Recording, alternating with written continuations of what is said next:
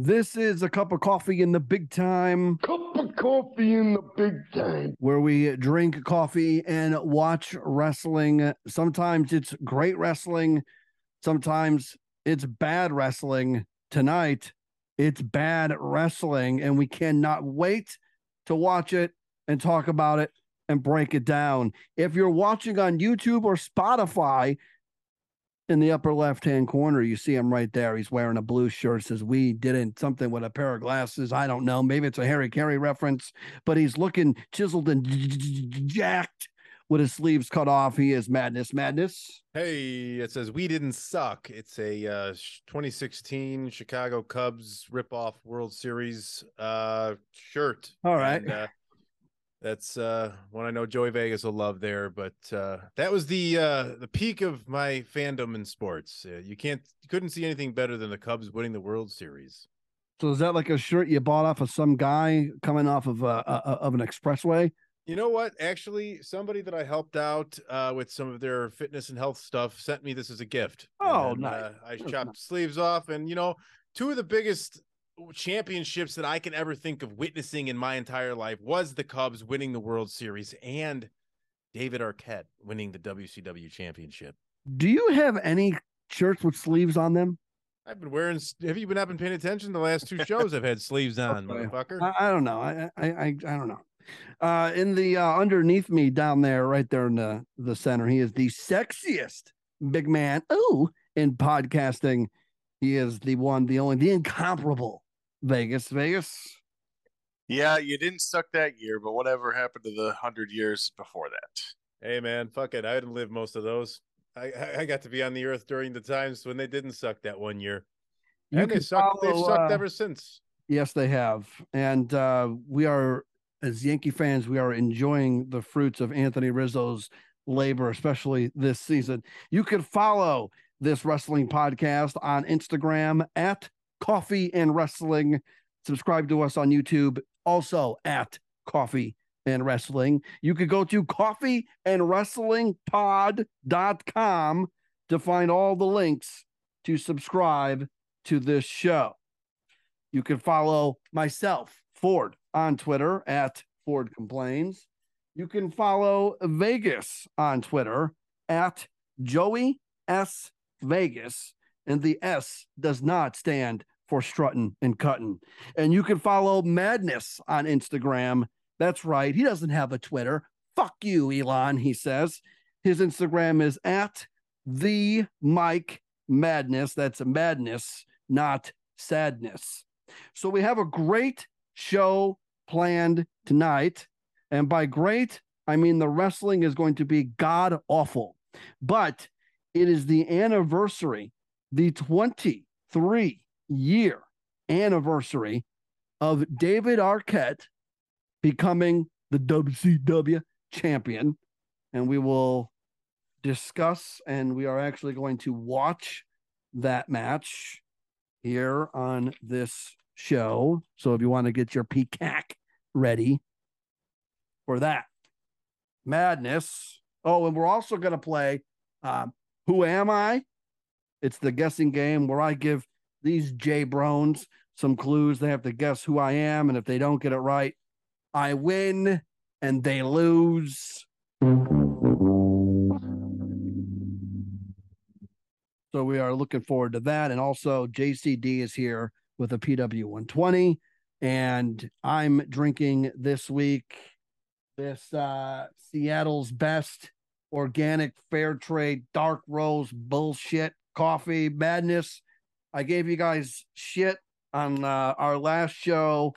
And then this night, tonight, as we record this podcast, you guys are drinking coffee madness. You're drinking it out of a nice little cup. Why don't you show us that cup? Yeah, I want to take a look at that there. I got 4 beautiful ladies on my cup. If you're not watching on YouTube or Spotify right now, their names are Dorothy, Sophia, Rose, and Blanche. You may know them better as the Golden Girls. And inside here, I have some Cafe Bustelo. And since this is so late for me here, I am 2 hours ahead of you guys. I think coffee is something that I'm going to need for this show. And this is just a generic brand that they sell in stores over at the old Meijer by me. I don't think they have Meijers out by you guys. But that's where I picked up this this brand, and it's our go-to here in this house. And Vegas, what do you got going on over there, bud?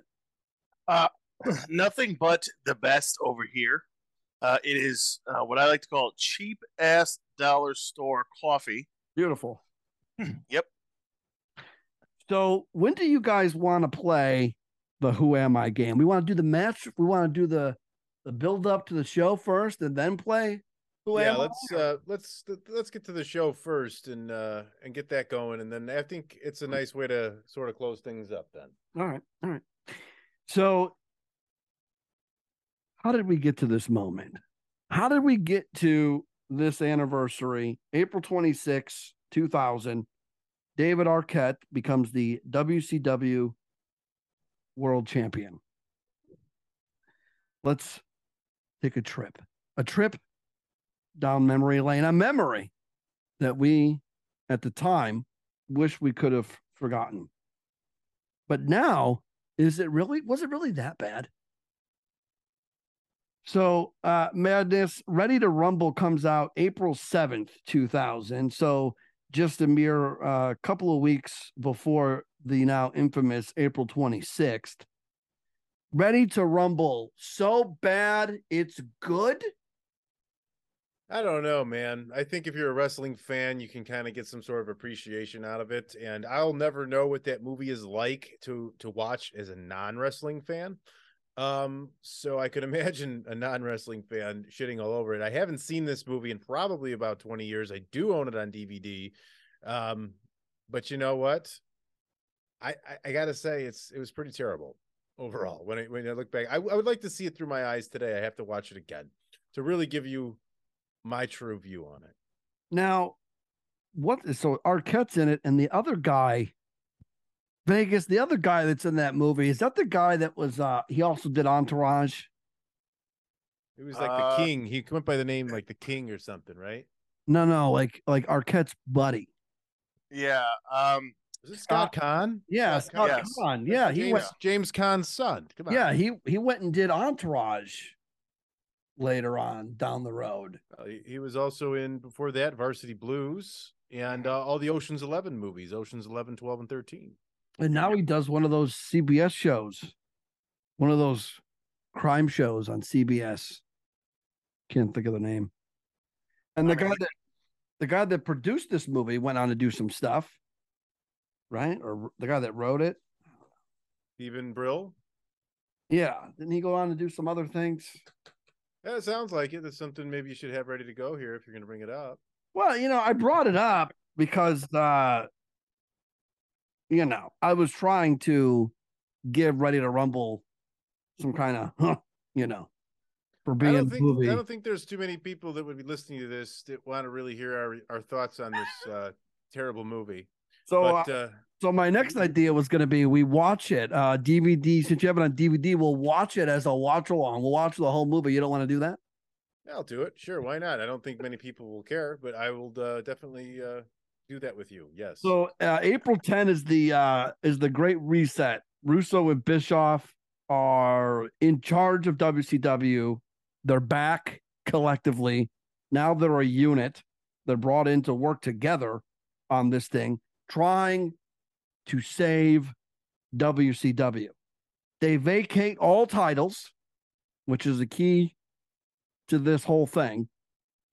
And then there's a world title tournament and a new champ is crowned on April 16th at Spring Stampede as the chosen one. Jeff Jarrett beats DDP in the finals of the tournament when Kimberly, DDP's wife, turns on DDP and whacks him with a guitar. A match you should definitely watch. One of the good Jarrett DDP matches, one of the better matches from this era, full of bad matches, and we'll get to those. And then we move along, Madness, to the April 24th Nitro, and this is the week. This is when shit really hits the fan. The April 24th Nitro, there's a scuffle involving Bischoff, Jarrett, DDP, and Arquette. There's a match made for that night between Bischoff and Arquette. And if Arquette wins, DDP gets a world title match later that night. The Bischoff Arquette match goes a whole 2 minutes and 10 seconds. There's a Jarrett guitar shot, but at the end of it, Arquette beats Bischoff. The Jarrett guitar shot actually hits Bischoff, and that's what allows David Arquette to get the pinfall. And then later that night, there's a WCW World title match inside of a steel cage that goes 4 minutes and 59 seconds and sees DDP beat Jarrett to become world champion. So you mean to tell me they put a steel cage up for a 4-minute match? Yeah, I was going to say, let's talk about that. Let's pause there, because in today's day and age, there is no such thing as a 4 minute and 59 second television match. Vegas, this has to be the shortest steel cage match in the history of steel cage matches. 4 minutes and 59 seconds. It didn't even go 5 minutes. Well, I mean, I would think so. I'm sure we can Google this, but it just made no sense. I remember it at the time. It made no sense that they had a steel cage match and it was over before it even started. And Madness, did you watch the show live? You know what? I don't think I did, to be honest with you. I believe I was relatively checked out of WCW as far as making sure that I watched it. And I don't think I ever truly made Thunder a priority throughout its run. I just think that by the time that show became a thing, the company had lost too much steam for me to really care about that show. They made it feel like a secondary program. Even though they put big names on it here or there, it just never had the Nitro feel. And so I didn't watch this. No, I don't recall. Now, I understand. I'm a big defender of Vince Russo. And I understand because Russo's mentality is the general public, the common man, does not want to watch 17-minute mat classics. And that's why Russo created Crash TV. And it's hard to argue with the success that they had in WWF doing matches kind of like this in terms of the time. But by the time they're doing these kind of matches in WCW, there's really no saving WCW. And we don't know that at the time. We know that now. We knew it March 27th of 2001. We didn't know it on April 26th, but I don't think, look, 4 minutes and 59 seconds. No. And this is not even the main event.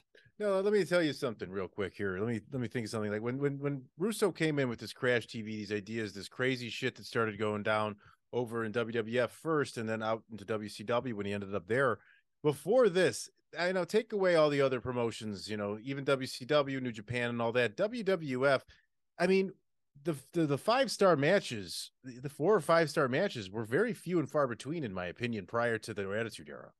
I mean, you had a few here and there that you could probably rattle off at the top of your head, but it was all story driven. It was all look at the size of him type shit, and all the presentation and things like that. It was sort of a larger than life type atmosphere. Let's look at these guys.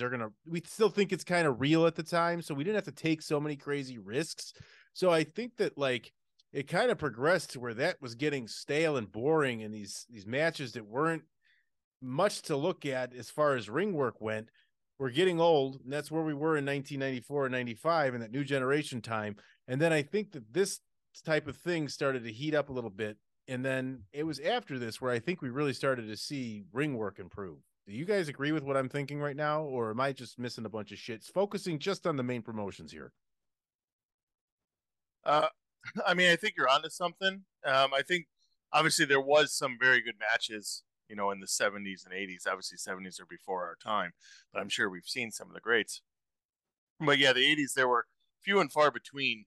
It was mostly gimmick matches, meaning character-wise, but still enjoyable at the time when you're kids. Oh yeah, no doubt. When you're kids, it's enjoyable. Now we look back on it and kind of Look, like say, "What is this?" Right, exactly. We can go back to a lot of those though, and pick out ones like the Savage Steamboat match. Yeah. You got some, even like Flair and Savage at WrestleMania. It's Bret Hart's and Shawn Michaels matches, things like that. Yes, those are great worked technical matches they're there. Those Not saying on they weren't. pay-per-view. Yeah, of course. Those And are the that's, ones that are and that's the difference. the most notable, obviously. Well, this is obviously on TV. Then Yeah. you didn't get a lot of that on Raw or any of the primetime wrestling or superstars or any of that stuff. It was squash matches. And here or there, you'd get a couple of two relevant guys without a jobber involved. And that was really all you got on TV. You had to really wait for the pay-per-views to even see something we rated over 4 stars prior to like the mid-90s, I'd say. Well, that was, I think, a large part due to WCW Monday Nitro, because Right. Bischoff started putting big names against each other on free TV. Big names on free TV. And I would even argue that him putting cruiserweights on that show really elevated the need for some in-ring talent to be shown off, some of that ring work. I think those guys were really underrated in my opinion. And I liked that aspect of WCW in the 90s, in the mid 90s, when they just started to pretty much kick off every Raw Nitro or Nitro or pay-per-view with a cruiserweight match. I thought those guys just worked so well. So 2 days later, it's WCW Thunder in Syracuse, New York. And this part of the story, I don't think gets mentioned enough. So I'm bringing it up here to get your guys' opinion. Because I'm going to say this number, and I don't even think you guys are going to realize this until you hear this from me, from my mouth. There is 1,269 people at the War Memorial for a TV taping of WCW Thunder. That was 1,000, just a little over 1,000, you say? 1,269 people at the War Memorial for a TV taping, which this is the building. The War Memorial is the same building that held 7,000 for the first ever In Your House pay-per-view in 1995. Was that in Greensboro? No, this is Nashville? Syracuse, New York. Interesting. So 7,000 people are in the same building for a pay-per-view in 95. 95. That is collectively often looked at as a down period in the business. 95. They put 7,000 people in there. Yeah, it's a 7,000 seat arena. That's the sellout then.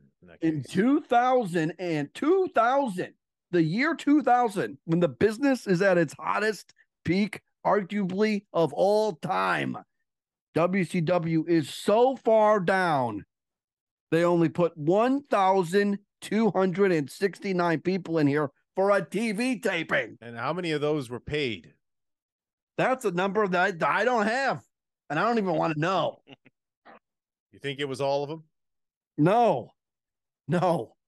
I can't believe. I find it so hard to believe that in a relatively decent sized city like Syracuse, New York, it's not the biggest city in the world. It's notable that a promotion that's on TV and has done what it had done over the last 5 years could only draw 1,000 people.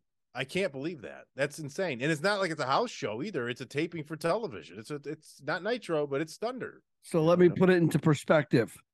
A week prior to this, for a house show, ECW does 1,700 for a house show. Not in the same building, but just generally speaking. That says a lot. WCW is in an absolute free fall. I mean, this is a free fall at this point. And no one's going to stop it. No one can stop it. We find out that no one does. No one had a parachute, not David Arquette, and certainly not Jeff Jarrett, Mike Graham, you piece of shit. So this is he's dead, right? Yeah, I don't give a shit. I know he's dead, and I know how he died too. Yeah, it's unfortunate. Yeah, took the easy way out. Suicide if nobody is aware. Yeah, suicide. Jeff Jarrett's still here wrestling on TV.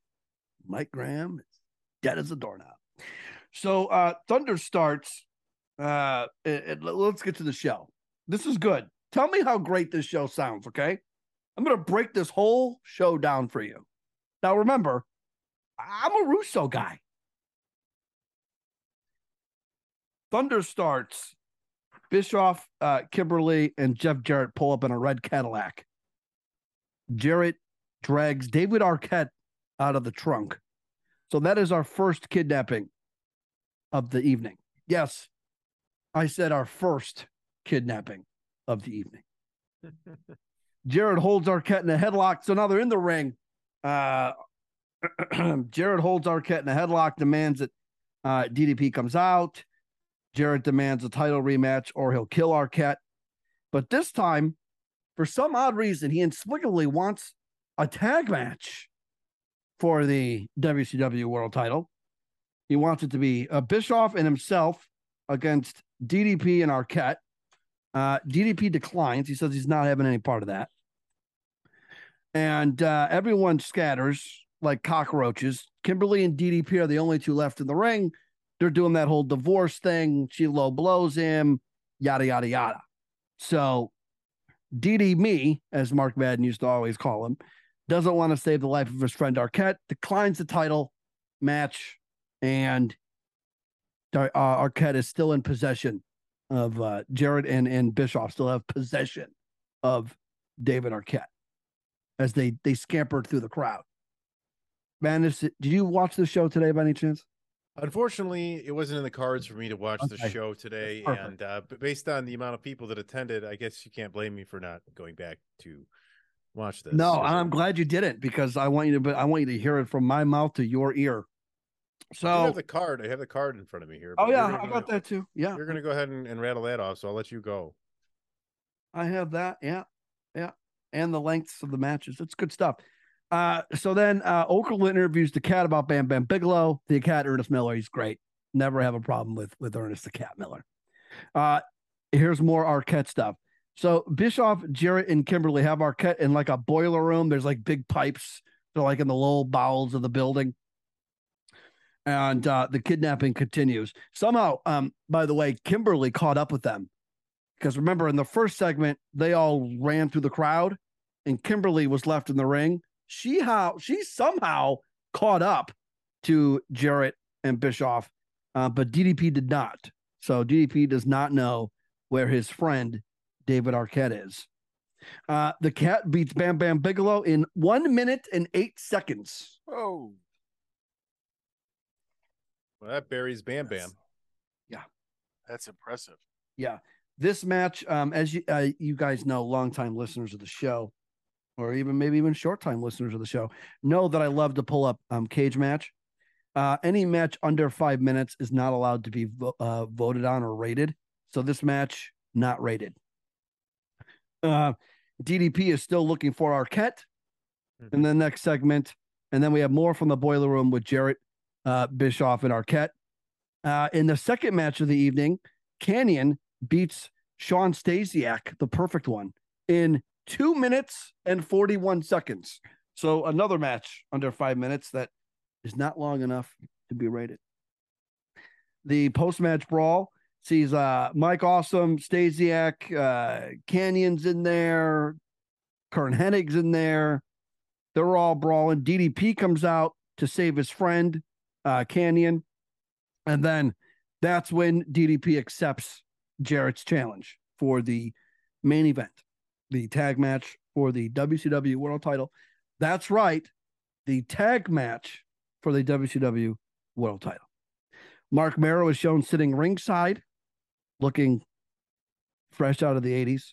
Kidman beats Horace Hogan in 5 minutes and 34 seconds. Whoa. 34 seconds, and now you can get a rating. Yep. And the rating on cage match, not enough votes for a total rating. So right now, where I'm at right now, I mean, how excited are you guys to turn around and watch this show when we're done recording this podcast? I am watching it right after. You know what? I'm going to throw it on just to see, because now that we've talked about it, it's kind of like, hey, I got to go and check this thing out. I think I'm going to watch it tonight.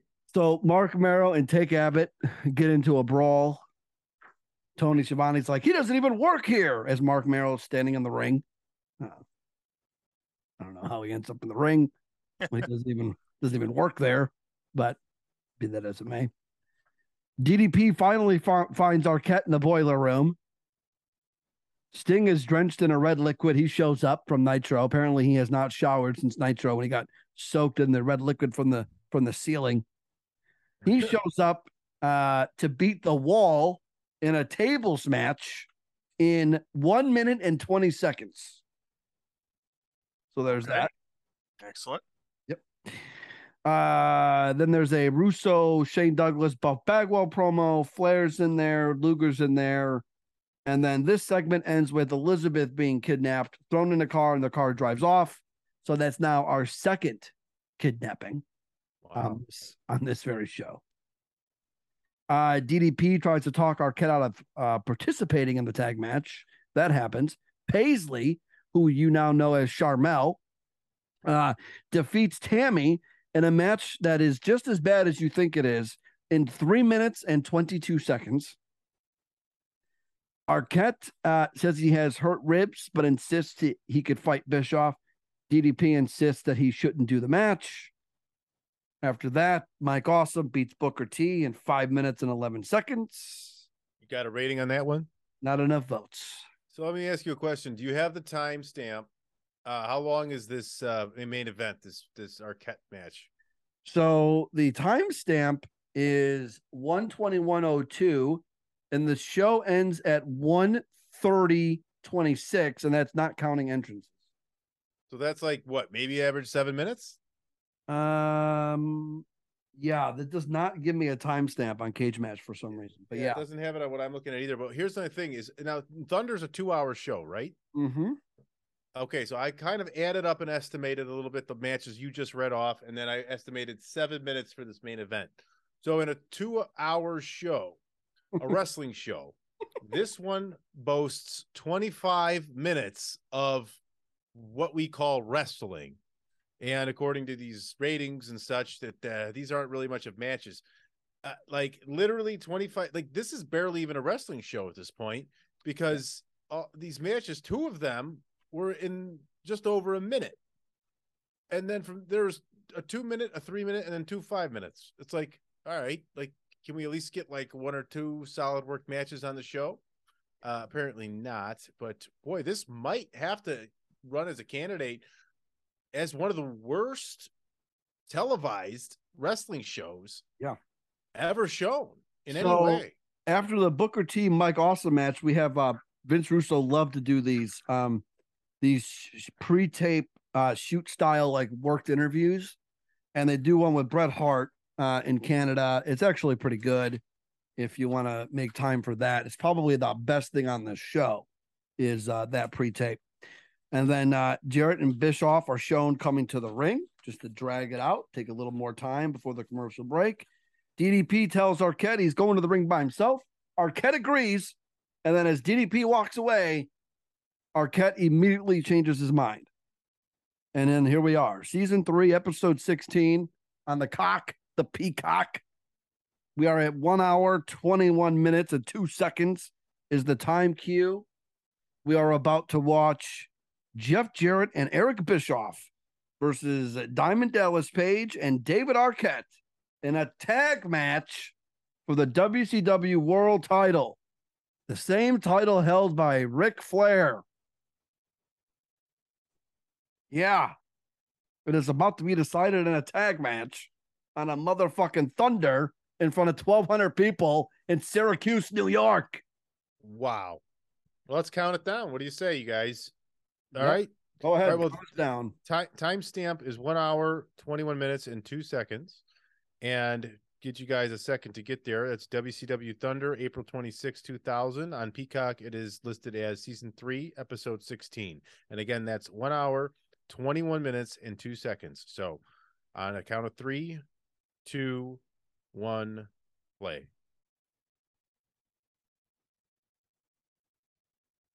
And here comes the chosen one.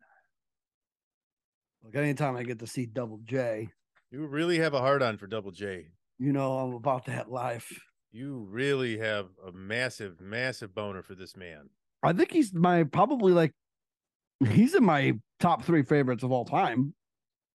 You know what we haven't done on the show, I don't believe? I don't believe we've each gone through, and we should do this. I think we should do a Mount Rushmore of our favorites, personal. Let's let it happen. Let's make it happen. Fuck, Jarrett's on there 3 times. Yeah, I was gonna say that's it. The three different incarnations of Jarrett. It's three incarnations of Jarrett, and his fucking guitar is the 4th, right? fucking fucking fanboy over here. Jesus.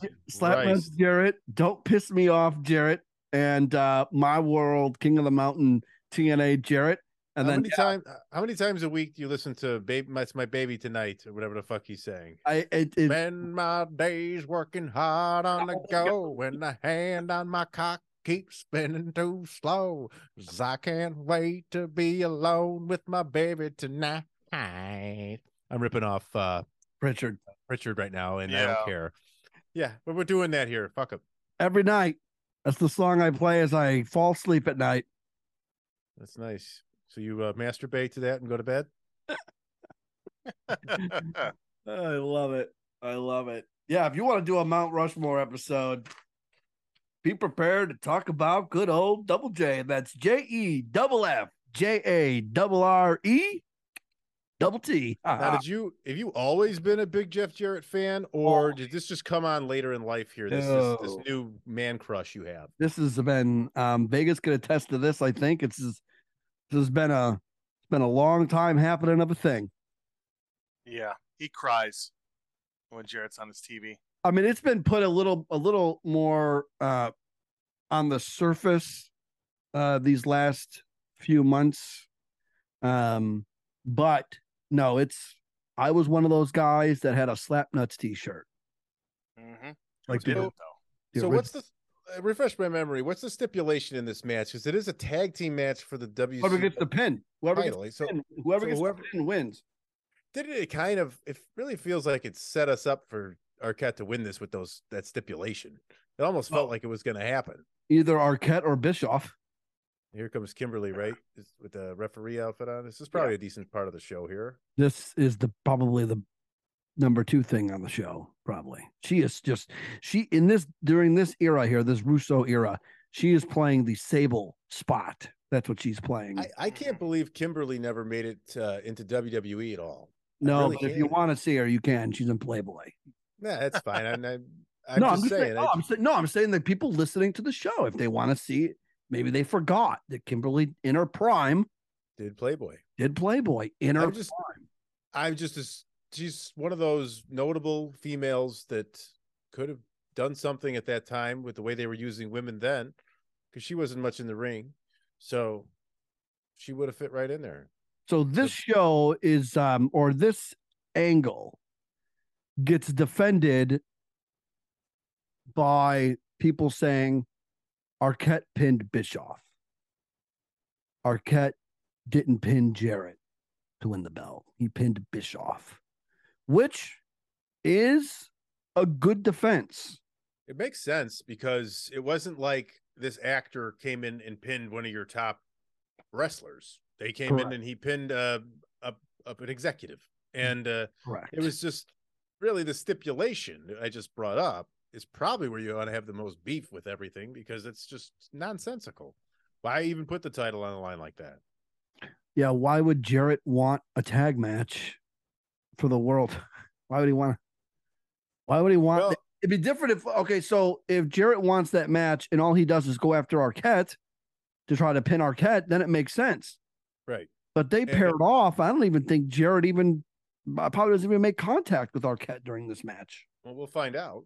We are going to find out right David Arquette, he didn't necessarily think it was a good idea for him to win the title.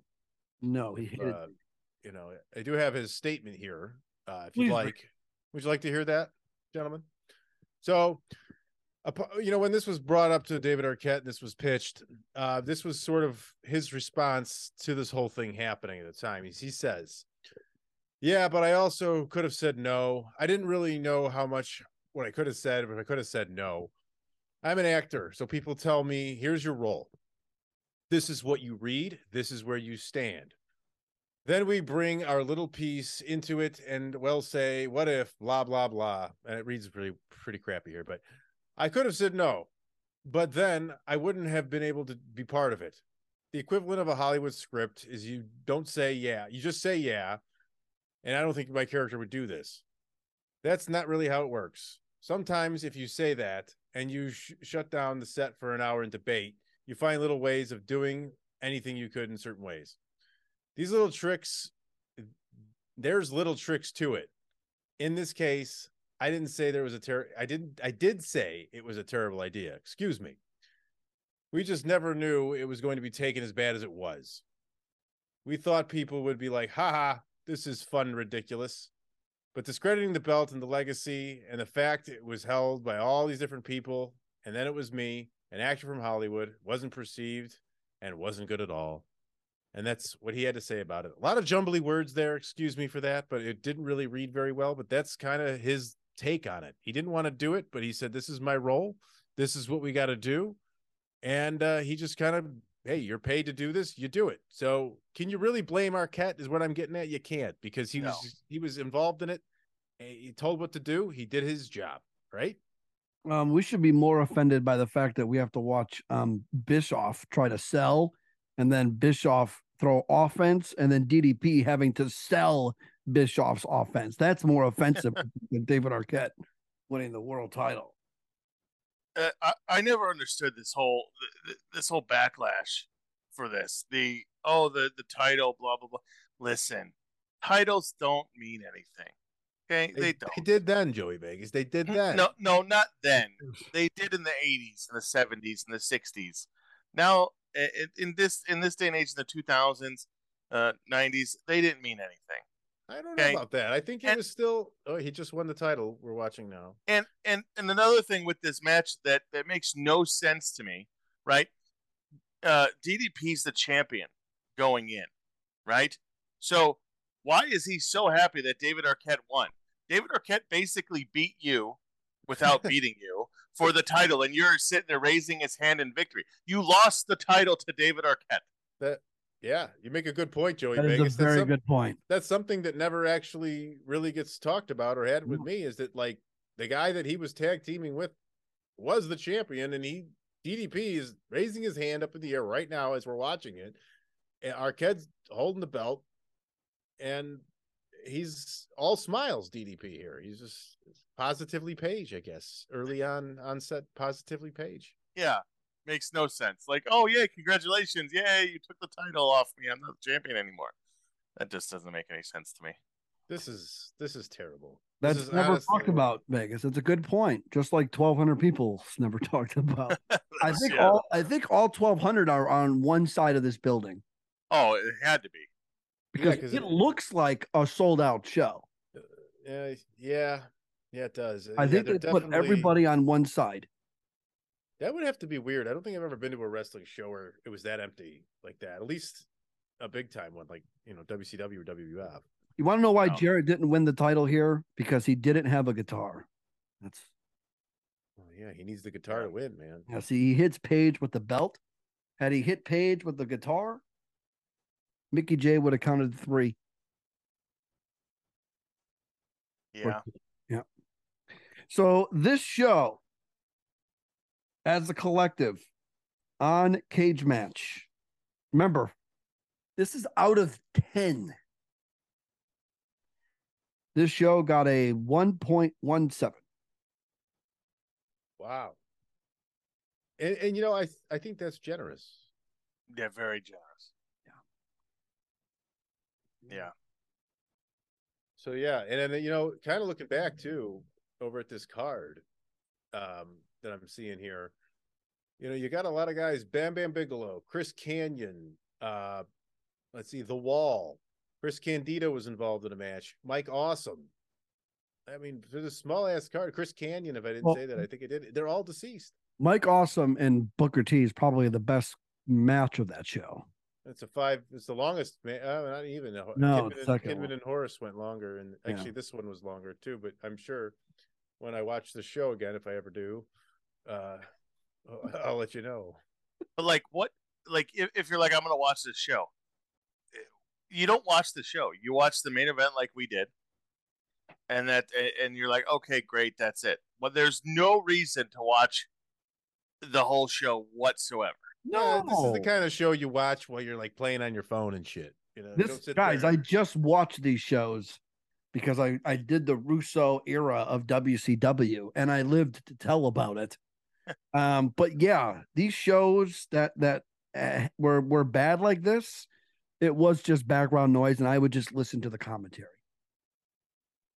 Yeah, this show just like, how do you even as somebody that's in the business with Bischoff and Russo, like that have been there obviously for a while, how do you put this on TV and say, hey, yes, we're gonna show our fans, show the executives, you know, what it's like.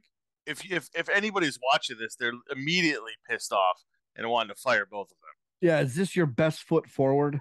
Yeah, you're coming back and you're like, hey, this is what we're gonna do. This is Yeah. Now again, and we'll put a bow on this Arquette stuff. This has gone down as Tony Schiavone's idea at the end of a creative meeting. And Russo said it was Schiavone, and Schiavone said it was Schiavone, and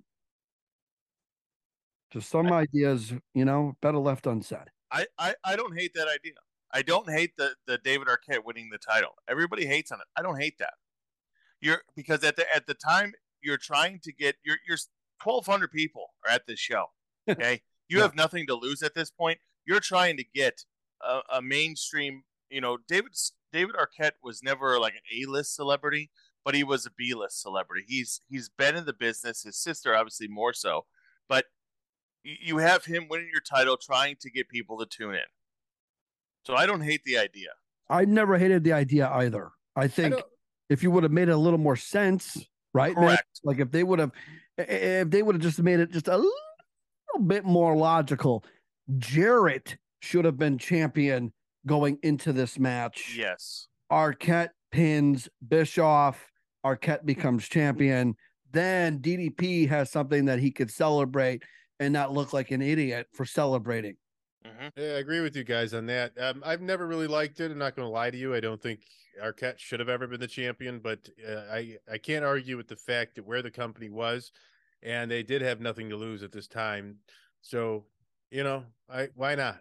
Why not give it a shot and change things up and get some eyeballs to the product if they could, and save whatever they could possibly salvage or what they had left. But as you know, we did an episode on this a year ago or so, a little over a year ago. And what was the true demise of this company? What was the worst thing? And this was one of the things we put up there, but it was already we kind of all agreed that the company was already probably too far gone and dead for this to have been the thing that actually put it out of its misery. But, I don't think any actor should truly have a championship belt. I think it dilutes the whole lineage. It shits on it. It makes it not serious anymore, especially one that's looks like David Arquette, who's not even he doesn't even look like he'd be a wrestler. I know he did get into had some matches, a pretty brutal one at that. I think they featured that on Dark Side of the Ring, right, Dick Ford? Remember that? Yeah. So next month on this show, two of the three here turn 40. And Madness wants to do this gimmick where we get to pick the show. And his birthday's first, and he wants to do the 1992 Royal Rumble because we did a show on the 92 Royal Rumble, and you just never heard it. So we're going to do it again. Yeah, we did this back in actually January of 2022, and we had a major sound issue with that show, and it never really made air. So for my 40th birthday, which will be May 6th, we'll release it that day. We're going to go pick up on the Royal Rumble a little bit. We're going to do Royal Rumble out of season, as they like to say. And then May 20th follows that, and Dick Ford will have the I'm going to tell you what it is. I'm ready to hear it. I was going to ask you, actually, if you I'm going to tell you what it is. I can't wait to hear it is. Joey Vegas. Hold on. Joey Vegas. Do you have a guess? Do you have a guess on what this is going to be, or do you already know? No, I have no idea. You know guesses? No guesses. You know it's going to be something Jarrett related. Oh, well, probably. Well, because I am It's going to be King of the Mountain match. because because I am so in tune with telling stories on this show and having a thread throughout several shows. For my birthday, we're going to watch David Arquette defend this WCW title that he just won at the pay-per-view Slamboree in the 3-tier cage from Ready to Rumble, baby. And there we go. And we're going to put a bow on this David Arquette thing. How about that? I'm actually surprised he didn't do, All Japan Pro Wrestling from, Yeah, I was waiting for some 1995. obscure women's match from New Japan and from 1987 or something. No, I think to do Arquette, I think it fits. I think it's apropos. We're going to cover David Arquette twice in a year here, or within a month even. And it's the last time. So be it. Let's do it. That's it. I mean, he's done after that. He doesn't do anything else. So that's it. We're going to cover the Arquette run, the Triple Cage. Why not? What do we got to lose? Right before that Triple Cage match, Jeff Jarrett tells Gene Okerlund he's going to slap his liver spots in two. Love it. Going to be great. All right. Let's play Who Am I? Let's go. And then we'll work. I think you need to get a theme song for this. I know. Well, this is a very popular game that we play. And people that I've talked to that listen to the show play along, which was always my hope. So wonderful. I do need a theme song for this. It's very true. This one's very easy. If you aren't familiar, we're gonna play this game. It's called Who Am I? I'm gonna read these guys 6 clues. These Jay Browns over here, and they have to guess who is it. So and this is gonna be WCW 2000. I narrow it down for you guys. I make it as easy for you as I can, and it's somebody on the WCW roster during the time that we watched this show, which was April of 2000. All right. We'll start with you, Madness, since you're the only one who's beaten me, and you beat me once. We'll start with you. Here is clue number 1. I was born in the year 1967 in the country of Canada. 1967 in Canada. Oh, let's go with I don't know. Was Ernest the Cat Miller? I don't think he was Canadian. He was the answer on the last show. Oh yeah, that's right. Why would he be twice? I would not do him twice. All right, Vegas, we'll start with you. Clue number 2. I've had 8 different ring names in my career, and one of them was Casanova.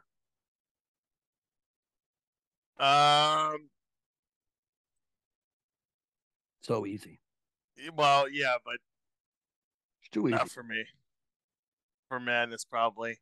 I'm gonna go with I don't know, Chris Canyon. That's a good guess. At least he's on the roster. All right, Madness. Here's clue number 3. I was trained by Abdullah the Butcher. I feel like I know. I feel like I'm getting an idea of this here. I know. There's Lance Storm. That was a good guess. That was a good guess. I mean, that is a good guess. I was thinking that, but I didn't. Here we go. Clue number 4. Was he on the roster? I think he comes in April. Oh. I mean, I think he comes in May. He was trained in Calgary anyways. So I've wrestled in All Japan Pro Wrestling, AAA, CMLL, TNA, XPW, Wrestling Society X, Lucha Underground, JCW, World Wrestling Council, UWA, and WCW.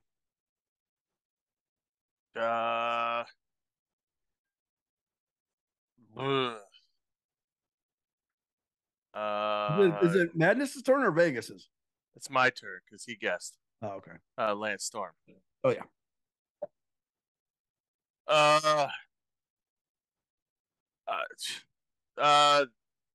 You can pass.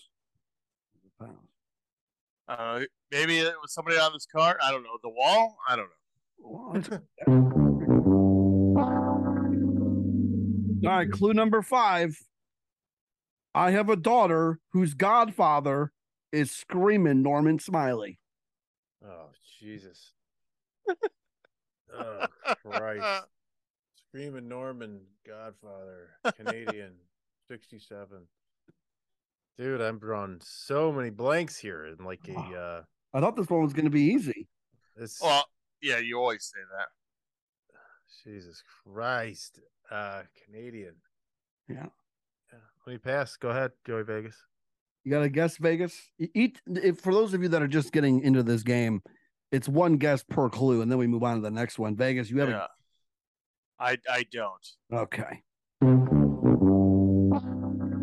Now, here we go. We'll start with Vegas.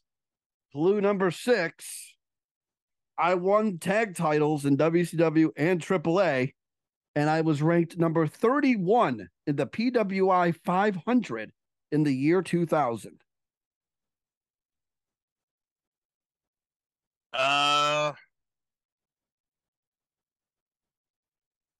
Tag titles in WCW and AAA.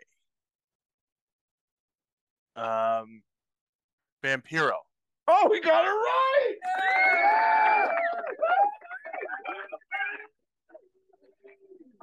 Wow. That was a total shot in the dark, I'll be honest. honest. The live studio audience gives you a round of applause. God damn it. I knew that one was going to be too easy. What was what was the next clue? That was the last clue. That was the last one? Yeah. Oh, wow. I wasn't even thinking about Vampiro. You would have had to have mentioned something about the Misfits. I was trying to throw you off when I saw that he was from Canada. I was like, they'll never guess Vampiro is from Canada. Well, I knew he was because wasn't he the AAA tag team thing they just had? Wasn't Vampiro on Team Canada? He might have been. I think he was. The Lucha Libre World Tag Team deal or something. 6-man. I don't know. Bitch. Well, 3 wins for Ford, 1 win for Madness, and 1 win for Vegas. So Vegas is on the board, and now it's a race. Congratulations. Yeah. It's a good job. Well, it was only because AAA and tag team. That last clue fucking got me. I should have just went with I was number 31 in the PWI 500. Oh, yeah, I would. Yeah, there was no shot because I didn't know he's Norman Smiley's goddaughter or whatever thing. Norman Smiley's his daughter's goddaughter.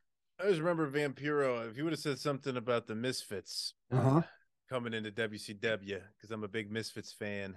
Yeah. That would have sparked my interest and understanding. But right, congratulations, Joey Vegas. Yep, there you go. Congratulations. He's on the board.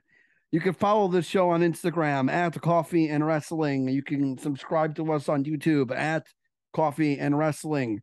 Go to coffeeandwrestlingpod.com to find all the links. You can follow me, Ford, on Twitter at Ford Complains. You can follow Vegas on Twitter. He's at Joey S. Vegas, and the S does not stand for Scott. And you can follow Madness on Instagram. That's right, Madness on Instagram at the Mike Madness. And our next episode is going to be what? It's going to be the May 6th one, right? It's going to be your birthday episode. We're going to watch the 1992 Royal Rumble in May, and it's going to be a long show. Hey, you can't go wrong with the 92 Royal Rumble. To me, it's the best Royal Rumble, and I think it's always going to be to me. So it's just the way it is. And I'm not even that big of a Flair guy. And you know what? The way Heenan and Monsoon call that thing, if you haven't seen it, watch it.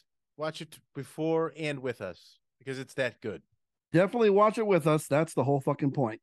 And then our second show in May, we're going to watch Slamboree 2000's main event in the Triple Cage as David Arquette defends the world title that we just watched him win in front of 1,200 people in Syracuse, New York.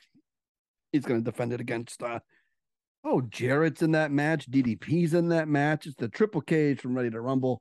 We will watch that next month as well for my birthday. Happy birthday to me.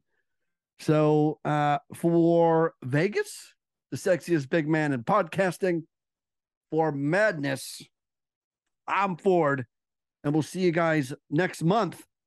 That's right, next month for the 1992 Royal Rumble. Also, rest in peace as we are as we record this. It's the anniversary of Rick Rude's passing. So rest in peace to Rick Rude, never forgotten, even if nobody really remembers the day that he died because of Columbine. For Vegas and Madness, I'm Ford. We'll see you guys next month as we watch the 1992 Royal Rumble and Slamboree 2000. We'll see you guys next time. Oh, you know what? We can't go out yet because I got to throw it to JCD with this week's PW 120. Sorry, JCD. Don't kill me. Don't kill me. We'll see you guys next month. The Pro Wrestling 120, the fastest 120 seconds in pro wrestling.